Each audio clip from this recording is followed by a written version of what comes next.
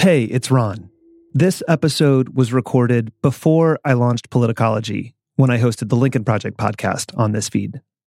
If you have questions, comments, or advice, you can reach us at podcast@politicology.com or find us online at politicology.com. Enjoy.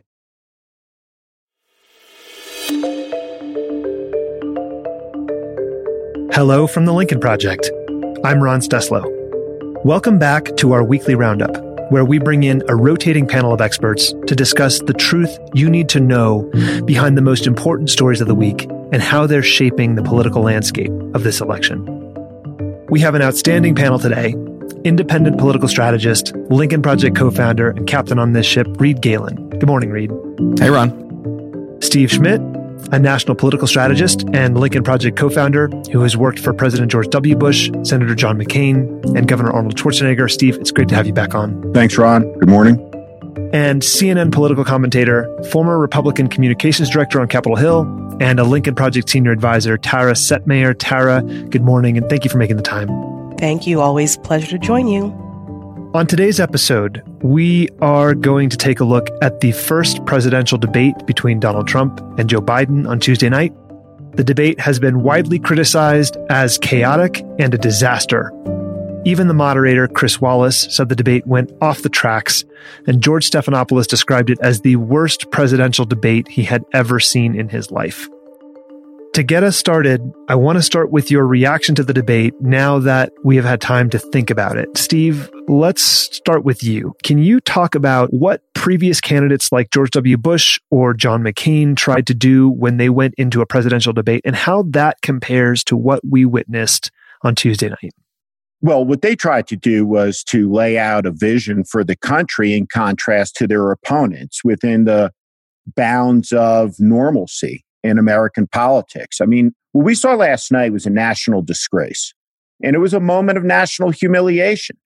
Humiliation. Our adversaries in Tehran and Moscow and Beijing are gleeful. Our friends in Ottawa and London and Berlin and Paris are horrified. And I've been trying to digest what I saw. And the thing I've been thinking about is the last speech that Dr. Martin Luther King gave. And it's a remarkable speech. I think it's one of the three greatest in the history of the country, arguably, with the Gettysburg Address, Lincoln's second inaugural, and that speech, the I've been to the mountaintop speech. And in that speech, it's clear if you listen to it that Dr. King knows his death is at hand somehow, that time is running out. And he says in that speech that he'd like to live a long life like anybody, that longevity has its purpose. But he says none of that matters now. He talks about going to the mountaintop and what he sees. And what he sees from the mountaintop is a country that has fulfilled its high ideals and its perfect idea that all of us are created equal, treated equally, that all of us have a purpose and that government exists to further that purpose, which is to expand life, liberty, and the pursuit of happiness. And so Dr. King, though, when he talks about that view from the mountaintop, he doesn't tell us when we get there. And so 52 years after his death, 4 years after the first Black president left office, we're still struggling. We're still trying to become a more just society. But I've never questioned about whether we're going to get there. I've never had a lack of optimism about the country's future until pretty recently. I'm still on the optimistic side of the equation, but I worry. And I'll tell you the emotion that I felt watching that debate for the first time in my life about my country. And that emotion was shame. It was shame. That's the president of the United States, a blustering, lying, bullying buffoon whose incompetence and malice and lying have killed over 100,000 Americans, sitting there talking about what a good job he's done. And it was an appalling spectacle. And I think what we have to understand is that all of the people that cheerlead this, that are for it, what is it that they're celebrating? They're celebrating every anti-virtue that there is. They have come to worship at an altar of bullying and malice and meanness and lying and debasements to the ideals, the symbols, the goodness of the country. That's what they celebrate. And Trump represents that. And Trump had all of those things on full display. And so what is it that his cult of personality cheers? Is it the lying that excites them or the bullying? Is it the incompetence or the malice? What is it that they cheer for? And so we'll never see a president, I hope, ever comport themselves like that again, and that the American people are on the verge of bringing this tragic era to a close. But what it was to come full circle, for the first time in my life, I'm just speechless when it comes to people asking, what the hell happened in the United States of America? An appalling and low moment, as low as any as we've ever had. Shameful. Tara, I want to go to you next about who are the voters Trump needed to reach out to during this debate, and how successful do you think he was? Success and Donald Trump don't ever belong in the same sentence. What he was successful at doing, if we're going to use that term, was alienating more voters. He did the complete opposite of what he needed to do. He's been doing nothing but shrinking his support. His base is what it is. He can't win another election with just his base. So he is right now currently underwater in historic proportions with women, particularly suburban women. These are the same women who went out in 2018 that were tired of Donald Trump's behavior, tired of the Republican Party enabling it, and voted a lot of them out. That's why you see a Democratic House now. A recent Washington Post ABC poll came out and showed historic gender gap margins in favor of Joe Biden. Women vote more proportionally. They vote more often than men do, and they have since the 80s.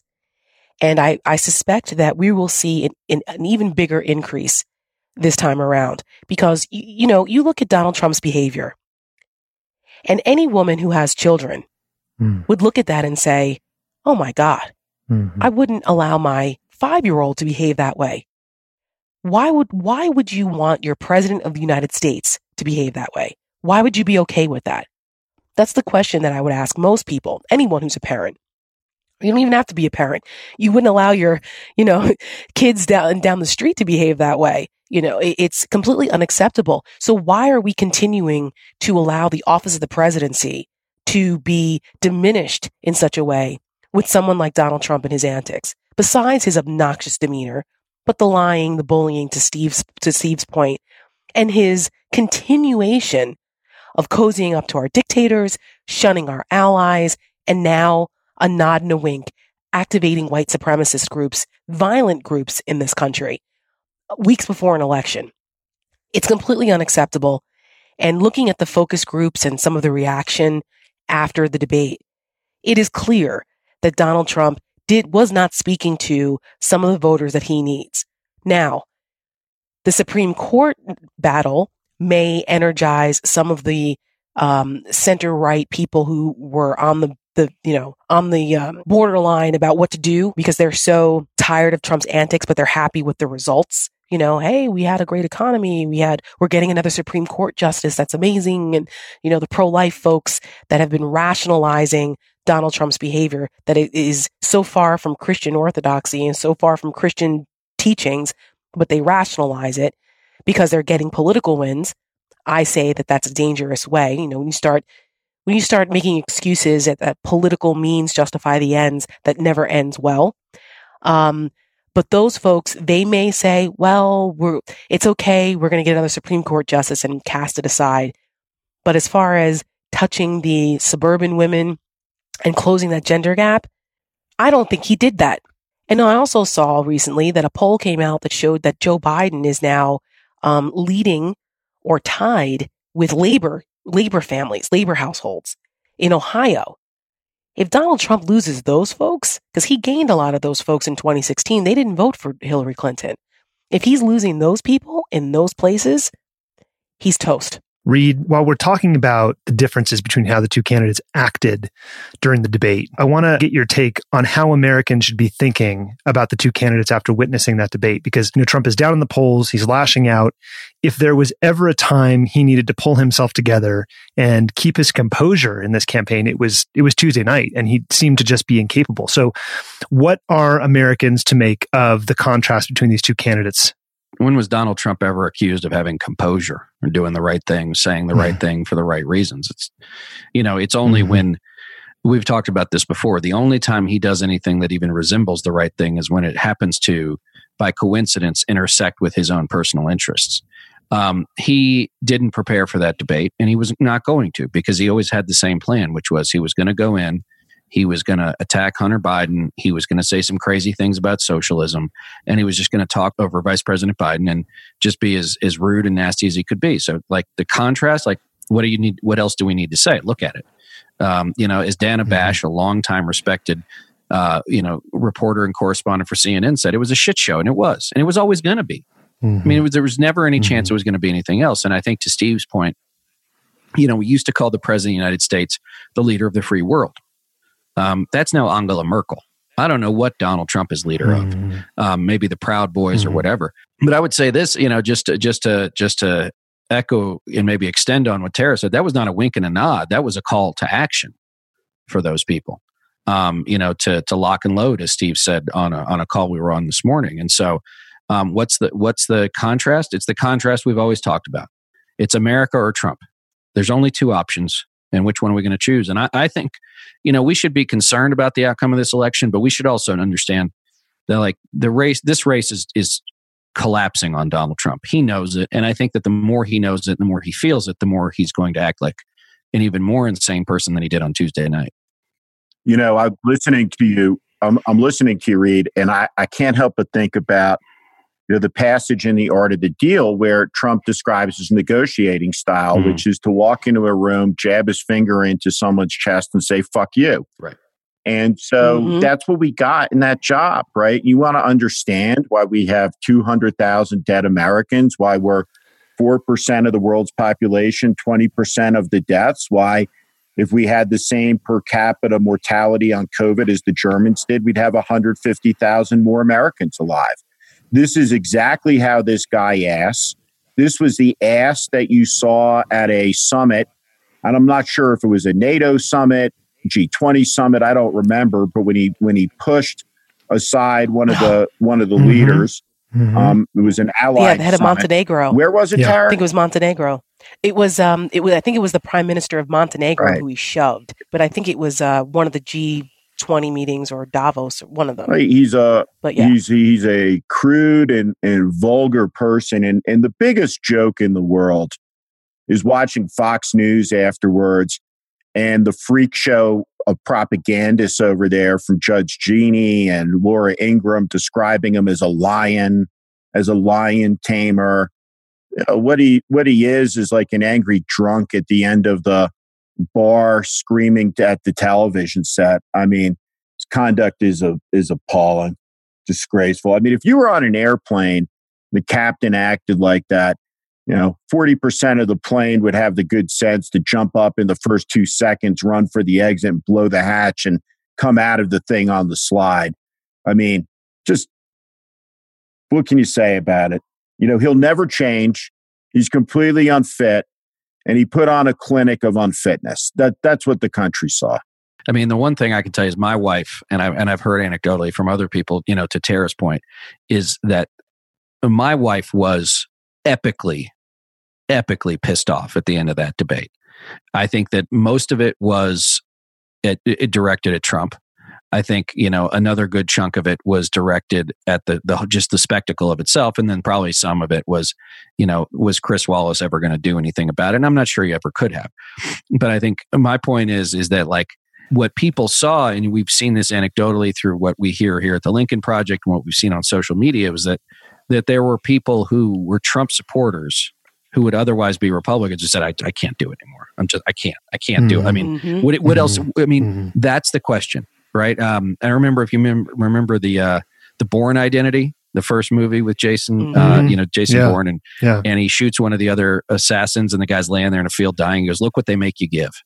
Right. Look what Trump makes you give to be a supporter. Yeah. It's a lot. He makes you he makes you give a lot to be one. And it's amazing that anybody still does. The line that stuck with me right after the debate, I think it was Jake Tapper, who just came in with like, there was a very clear loser in this debate, and it was the American people. Mm-hmm. And I think that just hits the nail on the head. But let's turn to a couple of the specific moments in the debate. And Tara and Reed, you mentioned Proud Boys. So let's talk about that one first, which is Donald Trump refusing to denounce white supremacy. Let's take a listen.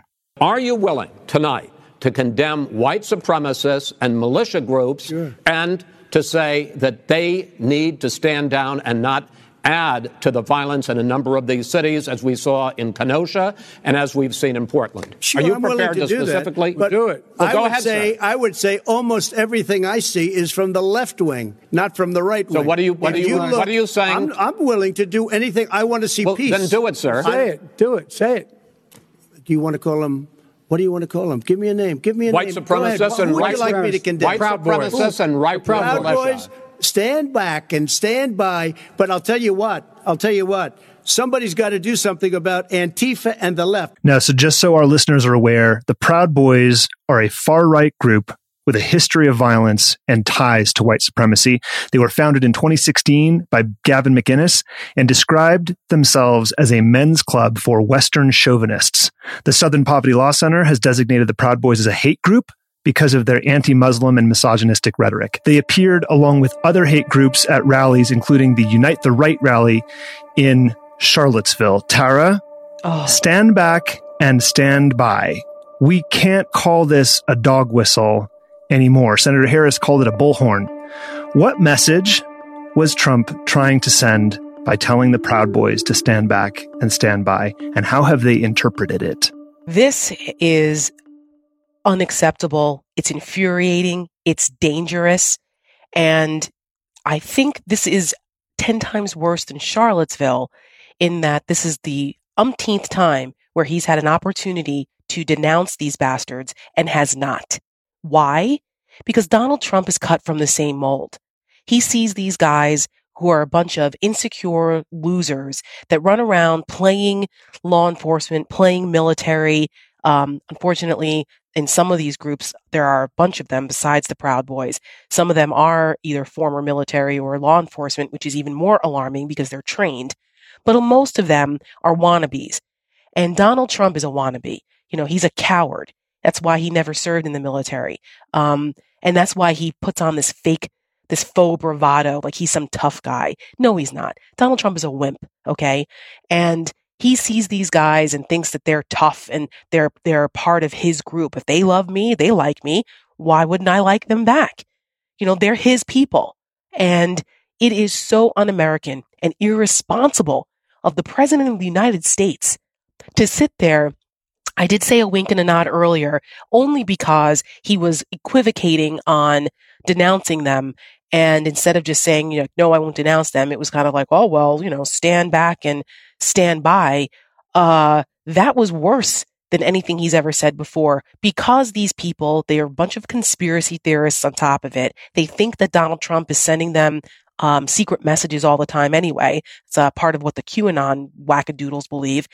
So that was their marching orders. Donald Trump threatened America by talking about the election being rigged and being a fraud, and telling people to poll watch, which is really a code for intimidate at the polls. And he gave marching orders to these people who interpreted it as such. Before the lights were even turned off in the auditorium, they had a patch out there that said, "Stand back and stand by." The Atlantic has another story about another one of these groups called the Oath Keepers, who've been around since 2009, but have gotten more energized and more recruitment since Donald Trump has been around. That story is alarming also because it talks about the amount of law enforcement and military that have been that have signed up to be a part of this thing. Again, they think that it's their job to be patriots and stand up and defend this country against the leftists. This is insanity. Not just them. You have the Boogaloo movement. The Boogaloo movement is another domestic terrorist organization that the FBI and DHS has identified. They arrested a bunch of them before this rally in Richmond earlier this year on Martin Luther King Day, because their goal is to incite a fucking race war. Like, this is real stuff going on. This administration has buried their head in the sand. They refuse to acknowledge it, which means that local police departments are not getting the resources they need in order to track these groups and to stop them potentially from engaging in violent behavior. This is such a toxic mix of violence, of ideology, of well-armed people, and some are trained, that Donald Trump is continuing to foment and giving them the green light. Antifa, as much as I don't agree with what they do, I don't agree with them looting and rioting or whatever nonsense that they do, it's not an organized group.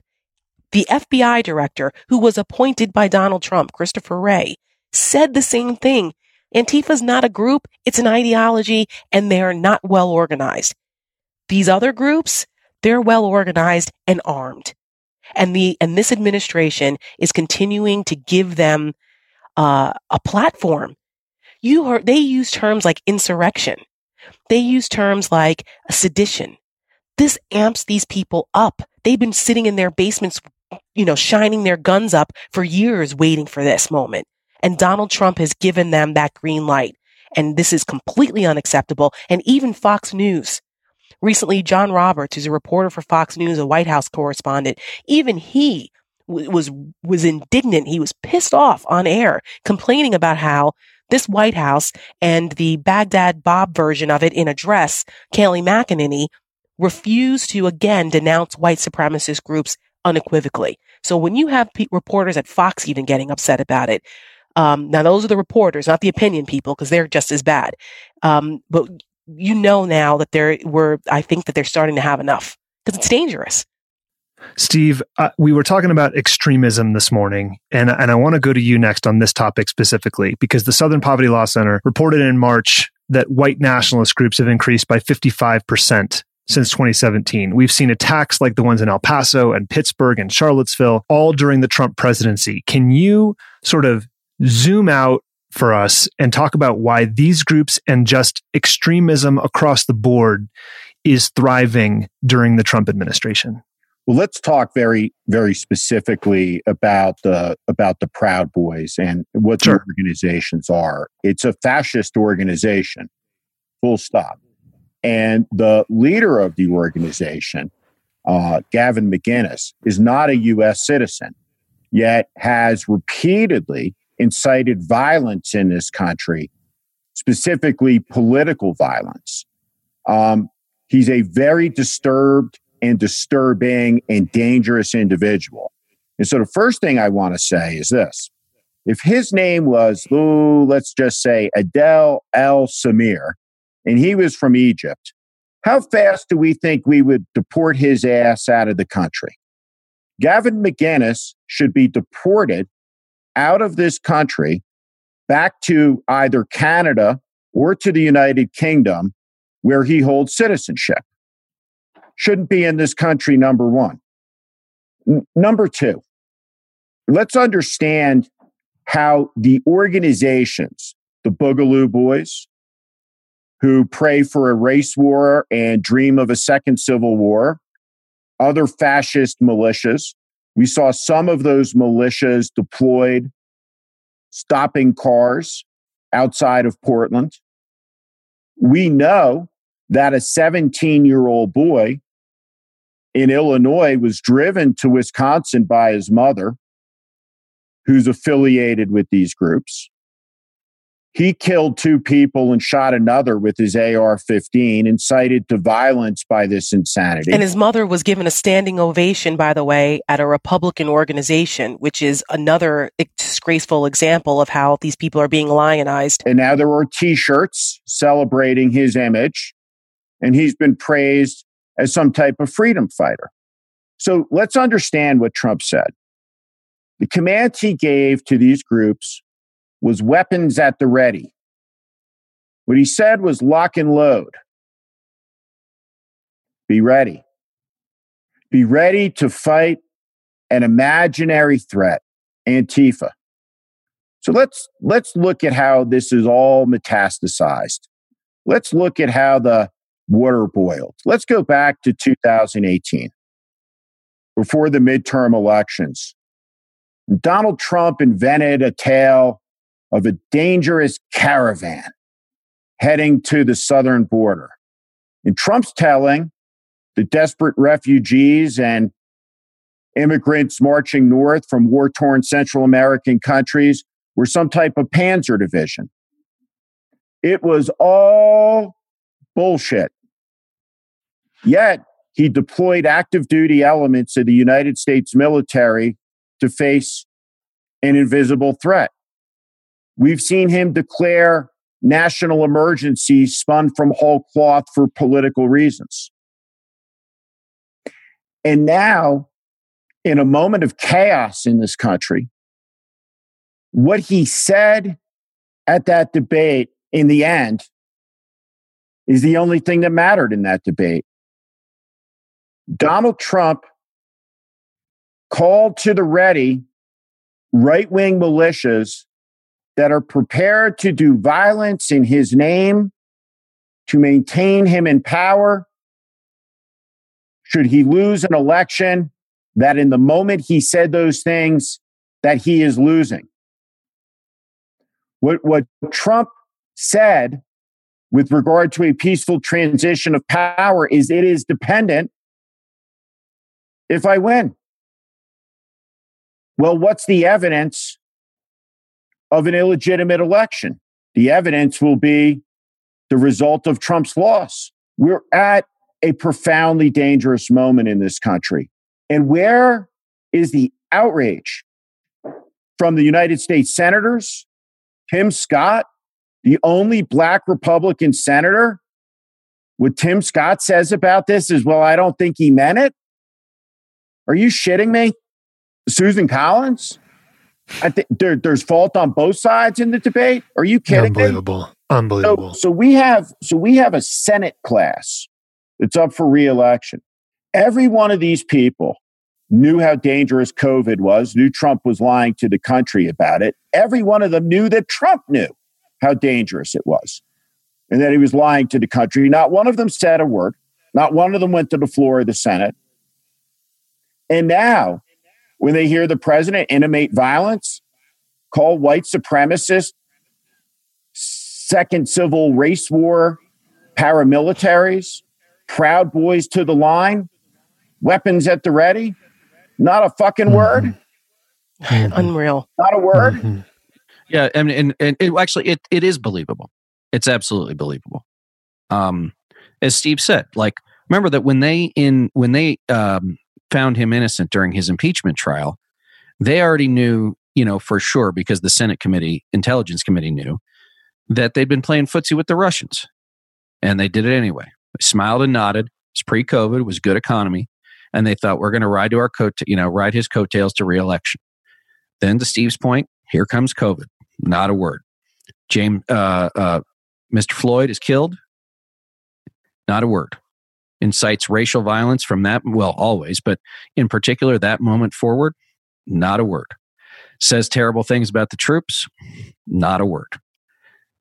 Does what he did Tuesday night vis-a-vis the Proud Boys or folks who are fighting drug addiction, not a word. Says he's not sure about the outcome of the election, not a word. So is this surprising? No. Is it unbelievable? It's not. We had 53 jellyfish pretending to be human beings in the United States Senate. And the only guiding principle they have is where the Donald Trump tide is carrying them, to finish off a bad metaphor. And so none of this is unbelievable. None of it's surprising.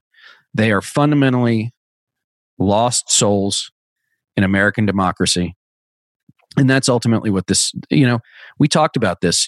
I think some of our ads back in the summer, we ended them with the hashtag America or Trump. Like, we're in the exact same place now, 33 days out. There's only one more ask, though. And so he only has one more ask that he can make of them. And it's to cross the final line, that they take explicit action in favor or remain silent and complicit with the maintaining in power of an American president who's been rejected by the popular will of the American people. To steal an election from the American people and their will, and to fundamentally end the American experiment. That's his last ask. It's coming. That's what we're facing. Yep. It's coming. Look, and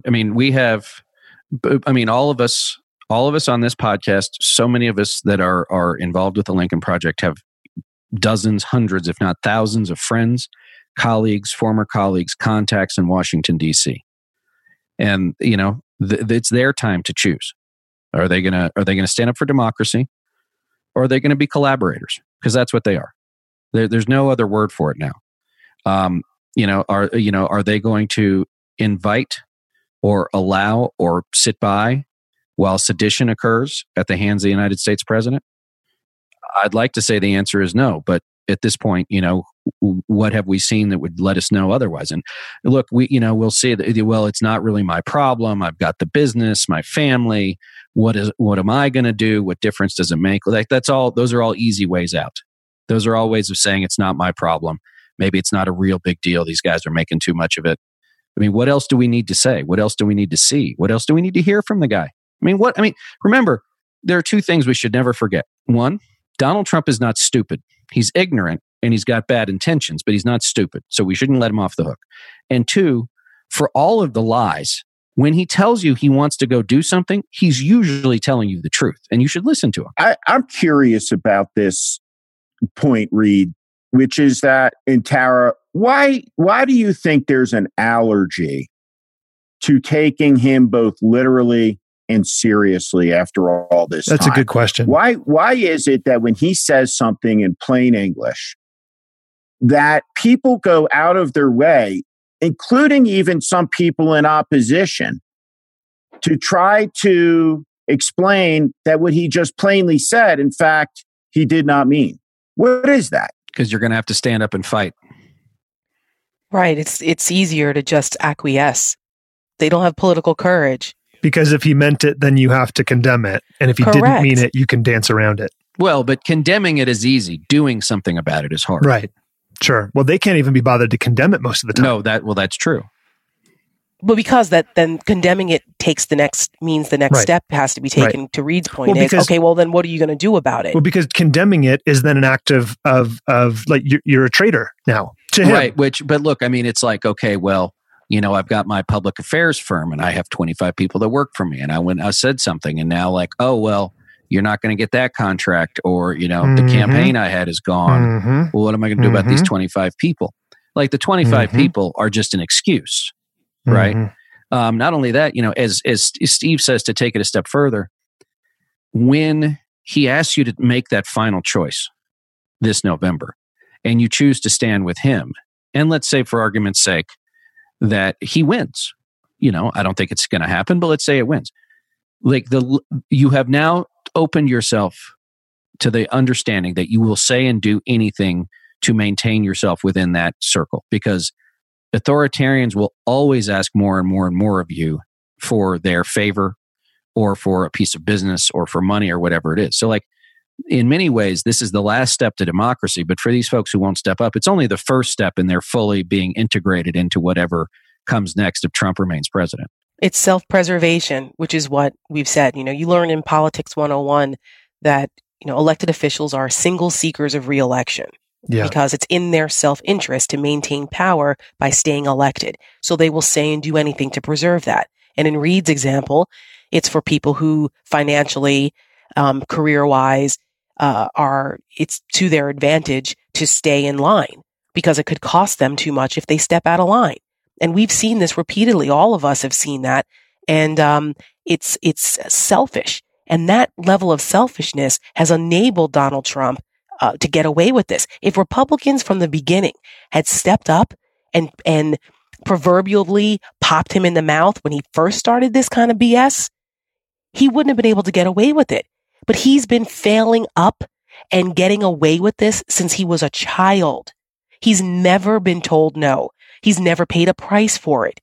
And he's been enabled his entire life. Mary Trump wrote about that in her book, and we are seeing it play out now as the victims of Donald Trump's behavior, his failures, and his enabling, because the people who were supposed to tell him, stop it, that's not how we do things. That's not how the Constitution works. That's not how our constitutional republic works. No, you can't run around alienating all of these groups and being a racist and inciting violence and questioning transitions of power and playing footsie or even more with the Russians, our enemies. You can't do this, and we will not allow it. They didn't do that because they were afraid of his little stubby Twitter fingers and his followers who were, who have been a very vocal minority. In 2016, I wrote a piece called The Tyranny of the Minority, as a play on de Tocqueville's Tyranny of the Majority. Because that's what we're seeing right now. These people aren't the majority of this country, but they're the loudest right now. Oh, hopefully not, but during the Trump presidency, right? And that is, these people who are elected officials are scared to death of losing and that they'll get primaried by some QAnon person, like what happened to that congressman in Colorado. They slept on it. They underestimated it. And now he's going to be out of a job and a QAnon person is running for that. Or what happened in Georgia, same thing. They've allowed them to come in because they don't have the balls to stand up and say, no, stop it. And that Let me just, can I nerd out on Sure. on Hamilton for a second? You remember at the very beginning when Aaron Burr tells Hamilton, talk less, smile more. Don't let them know what you're against or what you're for. Like that is the definition of most Republicans in Washington, D.C. right now. Maybe in most of politics in Washington, let's be clear, like there's a whole bunch of ugliness and, Jonah Ryan's running around there. But great Veep reference. But that's the thing is like, if I just smile, ignore it, it'll go away. I just have to get through this. Like, don't block out the noise. Don't watch the TV. Don't turn on Facebook or whatever. I'll just go home. My wife's rip shit with me because of my business. She's opposed to me, but like, what am I going to do? Tara mentioned Mary Trump, who wrote about this in her book, and she came on the podcast recently. And one of the things she said was, when someone lies about you to your face or in public, they own you. If you don't correct them. If you don't correct them, they own you. And that's exactly what we see playing out here. Because the talk less, smile more means that he now owns you if you don't speak up, if you don't correct him in public. And he'll push it further and further and further, which is what he's done. Exactly. Which is why these comments about the Proud Boys are connected to his baseless claims of massive voter fraud due to mail-in voting and his claim that there's going to be a rigged election. For our listeners, Trump called for his supporters to go to polling locations and watch very carefully. This was days after Donald Trump Jr. took to Facebook and Twitter calling for all able-bodied people to join an election security army, and I'm putting that in quotes, to serve as poll watchers. Steve, what is his goal in sowing doubt on our election? To remain in power. He said it. He will not concede the election. He will not concede it. He will not acknowledge defeat. And this is important to understand because there will be a transition of power, right? Trump is intimating it will not be peaceful. And that's an extraordinary thing because the peaceful transition of power in this country, in all of human history, is a type of magical event, a miracle. The oldest constitutional republic in the world. This tradition started by George Washington. His adversary, King George III, asked, what was Washington going to do? When he was told that Washington was going to go home. George Washington is going home, as they sung in Hamilton. He said he'd be the greatest man of his age, the first human being to walk away from power. Our friend Stuart Stevens makes the point, in a democracy, one side has to be willing to lose. I've been in the inner circle at the highest level of 2 presidential campaigns. We won one and we lost one. I'm the guy that placed the call to David Plouffe, who then handed the phone to Barack Obama, as I handed the phone to John McCain, for John McCain to concede to the will of the American people that they chose Senator Obama and not him.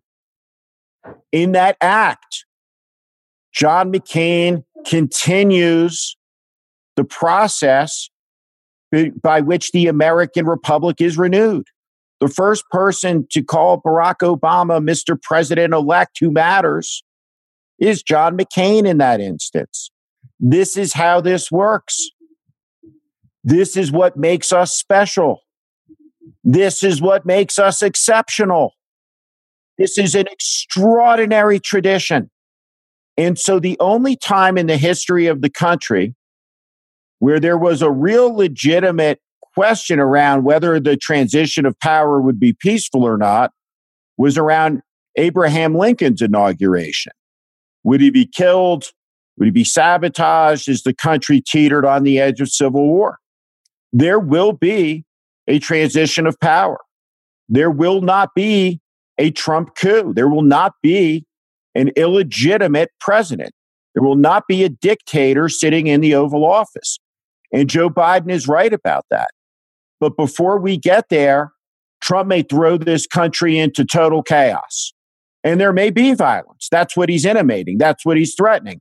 But we should understand, and every senator, every member of Congress, every Republican governor, every Republican staffer, every Republican lobbyist, all of them, the idea that you would stand on the side of someone who tries to subvert the sovereign will of the American people that's been purchased with the blood of Americans from Lexington and Concord to Gettysburg to Antietam to Normandy to Belleau Wood to Iwo Jima to the North Atlantic and the Pacific Ocean, to the million ghosts who gave us this precious freedom and right, and you would surrender it to Trump? God, it's a disgrace. Just a disgrace. Reed. No, I was just going to say, I think we think about Washington, but we should really, not overlook John Adams either, right? Remember, he was our second president, lost his reelection bid and left. He didn't stick around. He left. I would also say that we were talking with Michael Steele, former chairman of the GOP, who's a senior advisor of ours as well, who still lives in the DC area as Tara does, and he said, the thing that most upset him was just how transactional so many of our former colleagues have become. That they understand that Trump is the not only the ultimate projectionist, but for him everything is transactional. That it doesn't, politics doesn't matter, morals don't matter, progress doesn't matter.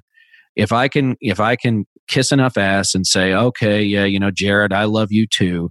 Can I get my earmark? Can I get my bill done? Can I get this grant or whatever the hell it is so that I can go make more money for my client? Like it doesn't matter anymore, right? The politics of it is a politics of what can I do that's going to enrich me or make self-aggrandize me? And, we're disconnected from the rest of the country, and what they think doesn't really matter. And what we do is the most important thing. And if Trump wants to do this, what do we care? I mean, it's not only a disgrace. It's sad. There's just an ultimate, what have we lost? It's like the same idea as, Tara and Steve both worked on the Hill and my dad did too. It was always like why I didn't like when a member of Congress, when their chief of staff ran for their office. Like I never liked that because they already knew how the game was played. Like they weren't going to make the citizens of Alabama 1 better. They were doing because they're like, okay, I'm going to do my 6 terms and then I'm going to go be on this committee and I'm going to get this expertise and then I'm going to be a lobbyist here And then, you know, I'm going to get feted at this thing and that thing for the rest of my life. Like it's not, it there's wasn't no about service left. Right. There's no service left. Yeah. Right. And also the issue here with this and why it's so easy for these people to be transactional is because their motivation is not based on principle. It's based on, because when it's based on principle, those principles are not convenient. You know, you don't just believe these beliefs are what they are when they're convenient for you. Yeah. You know, it's like a relationship or friendships, you know, it's marriage. You're not just married, you know, through the good times, through the good and the bad, right? Yeah. And that's what happens even in politics. And what I have seen, you can tell the difference between the people who really believe and stand on their principles versus the people who are just there for when it's convenient and beneficial to them. Yeah. And that is not the definition of being a public servant, you know, and to keep the Hamilton show metaphors going, you know, during that election, when it came down to who Hamilton would support, why did he support Jefferson? Because he said, Jefferson has beliefs, Burr has none. Yeah. Right? God, that's such a good moment of the show. Which also Burr in later life went on to prove even more so. Yeah. Correct. Yeah, right, that's right. Right. And that's and that is the difference here. That is the difference. You know, when I saw Hamilton for the first time, I saw it actually in London in the West End. While my husband was there for work, and I was there by myself, and I teared up during Hamilton. This was just in December, by the way, people. It was in December while the impeachment stuff was going on, and I was just seeing how this country has just been frayed and just being ripped apart by everything. And so watching Hamilton in that context and watching how our country was founded and, you know, the passion and the principles that it was founded on, it was emotional for me. And that line stood with me because it stayed with me because it reminded me of everything. And this is even before the Lincoln Project existed. It reminded me of what those of us who had been standing on principle in the quote, never Trump world were doing. You know, we have beliefs and they have none, because if they believed in anything that was meaningful, there's no freaking way in the world Donald Trump would be getting away with what he'd been getting away with. And Republicans, was it all a lie? Like Stuart Stevens' book, was it all a lie? Because it makes you wonder. You know, Tara, I was just, you know, as you were talking about Hamilton, you know, I was lucky enough. I saw Hamilton on Broadway on opening night. Wow. And schmancy there. I've seen it 4 times, and it is a work of total genius. And absolutely, it really is. And it's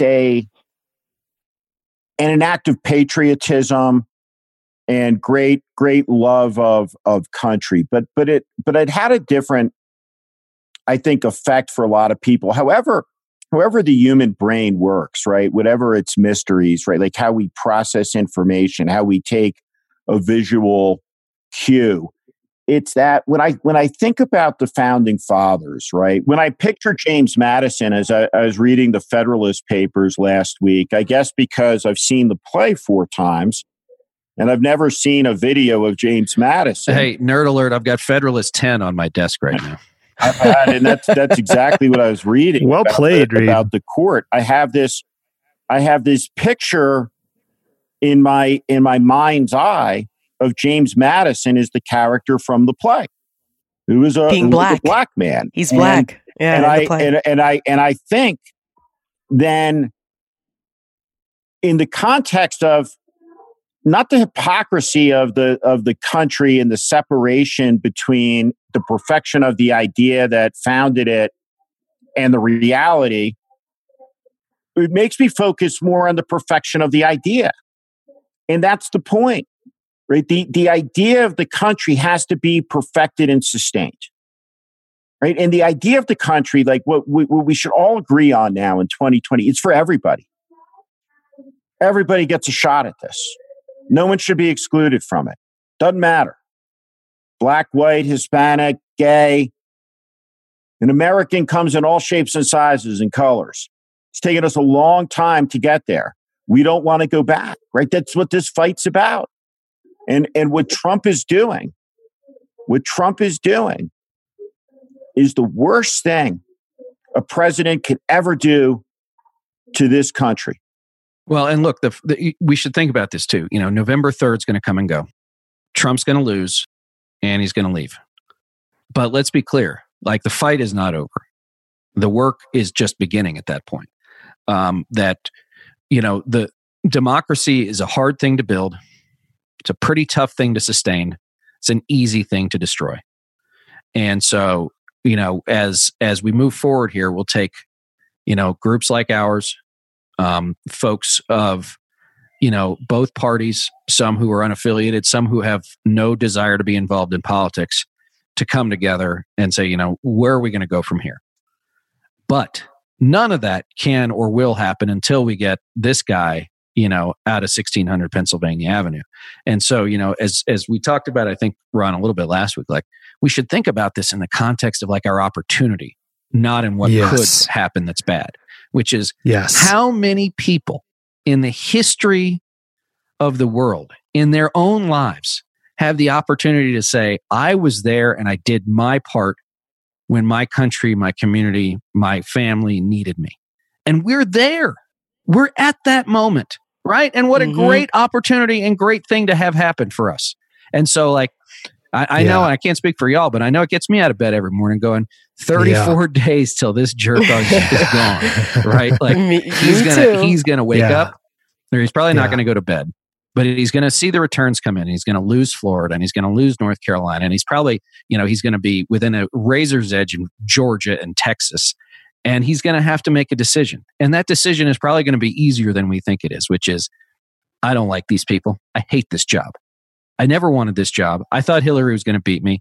And I'm going to go make saying that since November 8th, 2016. Right. I mean, he doesn't want the job. He hates it. That clip from election night, on the look on his face when he won. God. Right. You guys remember that? Sure. Yeah, he was not happy. Well, and the books go back that Melania bursts into tears because now she's got to move and like, shit, right. I have to do this job now. Right. Yep. Which he never has, right? Because to him it's performative. But he will continue his performance as these people, like every good authoritarian who is ultimately turned out. These people don't deserve me. I didn't want this. I'm never coming back. You'll never hear from me again, which of course is a lie. We will never stop hearing from him. But I mean, let's take our opportunity by the horns. He says it all the time. He says it all the time about how he, I didn't have to do this. I had a better life before, the reports about the White House. So did the rest of us. White House being a dump. Yeah, no kidding. And to continue with our Hamilton metaphors, what a time to be alive. We are lucky we are here to be alive right now because we have a role to play.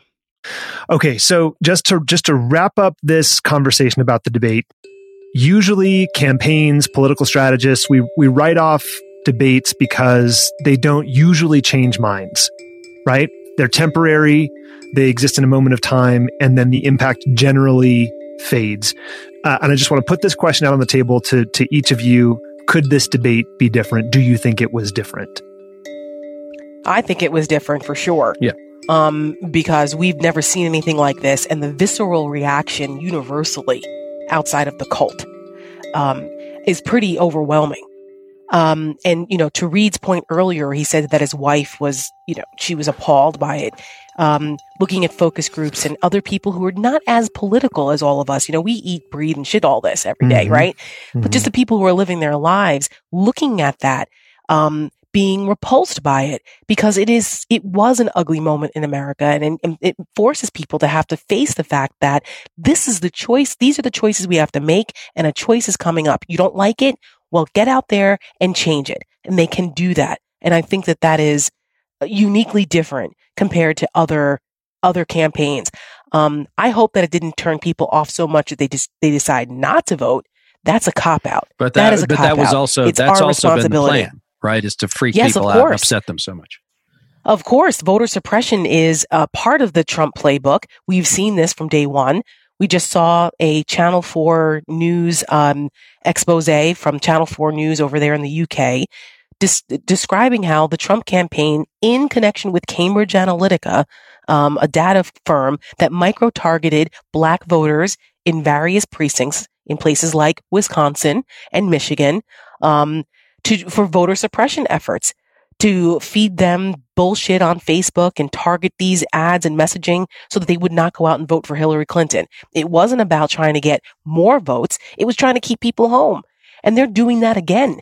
There was no accident. that the talking points coming out of the Trump campaign have been going after Biden, making stuff up about things that he said, or, trying to convince black voters that Joe Biden is somehow the racist and that he's not on their side. Okay. We didn't know all that. The Obama administration didn't know that. They picked a racist to be his vice president. It's an asinine assertion, but they are trying to do what they did in 2016 to convince enough people to say, to hell with it. None of them represent me, so I'm not voting at all. That is the biggest mistake they could ever make, and we need to push back against that every single day, because you get the government you deserve if you don't participate. Steve, were any minds changed because of this debate? There's this mantra that has come together that the debates don't matter on cable news, and I just disagree with it. I think they matter a lot. I always think they matter. I think you can. I just don't get it, right? I don't get why people say that. It's not true. I could argue it all day long, but the debate's going to hurt Trump because it showed how unfit he is. I'll say this. What Tara was talking about and we're remiss in not talking about it earlier, but the targeting of the 3.5 million black voters in this country. I'm sure we don't have a functioning civil rights division in the Justice Department. No other reason. Clearly, we don't. Then we don't have a functioning Justice Department under Interior Minister Barr. But when we do, providing that the statute of limitations haven't run out, I hope that there will be criminal prosecutions under Civil Rights Act, Voting Rights Act, whatever criminal penalties attached to everybody who is involved in trying to defranchise black voters in a premeditated, systematic, deliberate way. It's an illegal activity in this country. You can't do that. No, and absolutely. I hope people will be held to account for it. Well, and I would just say on the debate front, I agree with Steve. I think that debates do matter, which is why if you are a staunch supporter of either candidate, or if you happen to be on the staff of one of those, either watching, on television or in the green room, while you understand that it's like once you shove off, it's like a roller coaster with rockets attached to it, right? Like you can't control it once it goes off, and so you just have to hope that the prep you've done and the set pieces you put in place are able to carry your candidate forward. Of course, Trump is, this whirling dervish of bullshit and distraction, as I called him last week, and he certainly was those things. And so I think that, they do matter. And so, and I think you're going to see, Mike Madrid, who's one of our co-founders and runs our political shop, was just sending some stuff around that shows it already looks like, Trump's taking a 3 to 4% hit nationally on this. Like, that can't be a surprise. And he can't afford to lose, 0.1%, let alone 4%. So I think it shows what can happen. Now that we have fully dissected the most horrific debate in presidential debate history, let's look at the week ahead. Reed, what do you got your eye on? Sure. So, obviously we have the vice presidential debate coming up next week in Salt Lake City with Senator Harris and Vice President Pence. It'll be interesting to see. I assume Pence will go hard on the culture war in his own way, probably focusing on evangelicals. I would expect that, as we saw with Senator Harris previously in the United States Senate, that it wouldn't surprise me if she takes almost a sort of a prosecutor's role in this deal, which I think Pence will probably not be willing to accept gladly. And then I think it's also more and more Americans are going to be voting every day now, and so what will the long-term effects of this debate this week on Donald Trump's prospects be? As I think that more and more Americans, specifically, I think we've always thought that the white suburban voter would move away from Trump and that would cost him. But now we're starting to see that white working class men are moving away from him. And someone smarter than me on the team said, I think, I think it's, just like my wife. They were watching this on Tuesday night and they said, you're not voting for that guy. You want to live in this house? You're not voting for that guy again. So it'll be interesting to see how in places like, not only Pennsylvania, but also places like Ohio and North Carolina and Florida, as we start to see those. Look, if this thing's over in Florida on election night, like, Trump has lost, and that'll be it. And speaking of debates, there's also another story that the Commission on Presidential Debates is going to make changes to the debate format after this disaster on Tuesday night. In their statement, they said Last night's debate made clear that additional structure should be added to the format of the remaining debates to ensure a more orderly discussion of the issues. And of course, Trump's campaign communications director, Tim Murtaugh, told CNN that the commission shouldn't be moving the goalposts and changing the rules in the middle of the game. They didn't say what the changes would be, but I'm interested to see how it shapes the other two debates. Steve, what are you looking at going into this week?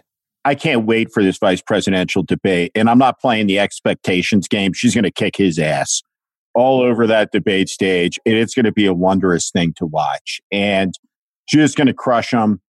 And I lay awake at night sometimes trying to figure out who's more full of shit, Mike Pence or Lindsey Graham, who's more totally principleless. And, you know, it's really hard.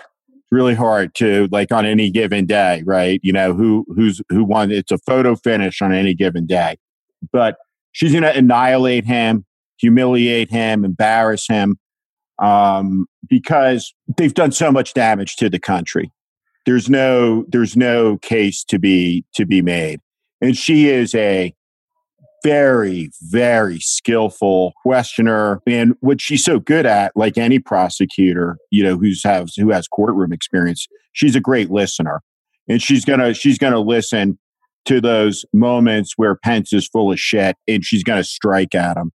And, you know, we'll all be watching. The whole country will be watching. I know Jerry Falwell Jr. will be watching. He probably watches most nights, but watching something. But he'll be watching Mike Pence. And we'll see the full spectacle of hypocrisy. And Steve, we know Jerry likes to watch. We know that's what he likes to nuttery. It's going to be great. And I'm looking forward. And I'm looking forward to the Lincoln Project's activities next week. And Tara, what are you watching? Well, obviously, I'm looking forward to that vice presidential debate as well. And I never really thought I would say that, but it will certainly be much more interesting than some of the last vice presidential debates, maybe since 2008. I was going to say, like, I really never thought that I would say the words, looking forward to the vice presidential debate ever again. But Steve is scarred for life after the Palin experience. But besides that, on a little bit of a more serious note, because I think it's important for people to pay attention to, because of how poorly Donald Trump did and how well Joe Biden performed and how well we anticipate that Kamala Harris will, I'm looking at what the collective freakout is going to look like on the Trump side, on the Fox News side, what level of disinformation and bullshit that they're going to continue to put out there to try to undermine the election. This is part of a massive Russian disinformation campaign. The Republican Party, the Trump campaign, Fox News, and all of those right-wing media outlets are willing co-conspirators in this Russian operation to sow discord and undermine our democracy. So I'm paying attention to what they're throwing out there. To all of the listeners who have parents that are over 50 and 60 that are on Facebook, tell them to stop forwarding these memes, stop forwarding information where they don't know who the origin is of that news source. If it did not come from a major mainstream reputable news source, stop forwarding it. This is part of the game here. So I'm paying attention to see if we're going to see another ramp up of the terms like insurrection and fraud and, you know, Trump tweeting in all caps about how there's this and that. Don't fall for it. Do not fall for it. Stay focused. Keep your eye on the ball and do your best to continue to inform yourself about what's real and what's not, because that's the way you can help educate others that don't know what's happening. Because obviously if you're listening to us, you're paying attention and you're being informed, and take that information and spread the word. Don't fall for the okie doke. And I'm paying attention to see how dishonest they're really going to become, because that means they're freaking out because they know they're losing. So keep up the momentum. This episode was recorded when I hosted the Lincoln Project podcast on this feed. If you have any questions or advice, you can reach us at podcast@politicology.com. And please know that even if we don't respond, we read every email we get, and we love hearing from you. If you enjoy the show, it would help us if you could rate and review us wherever you get your podcasts. I'm Ron Steslow. I'll see you in the next episode.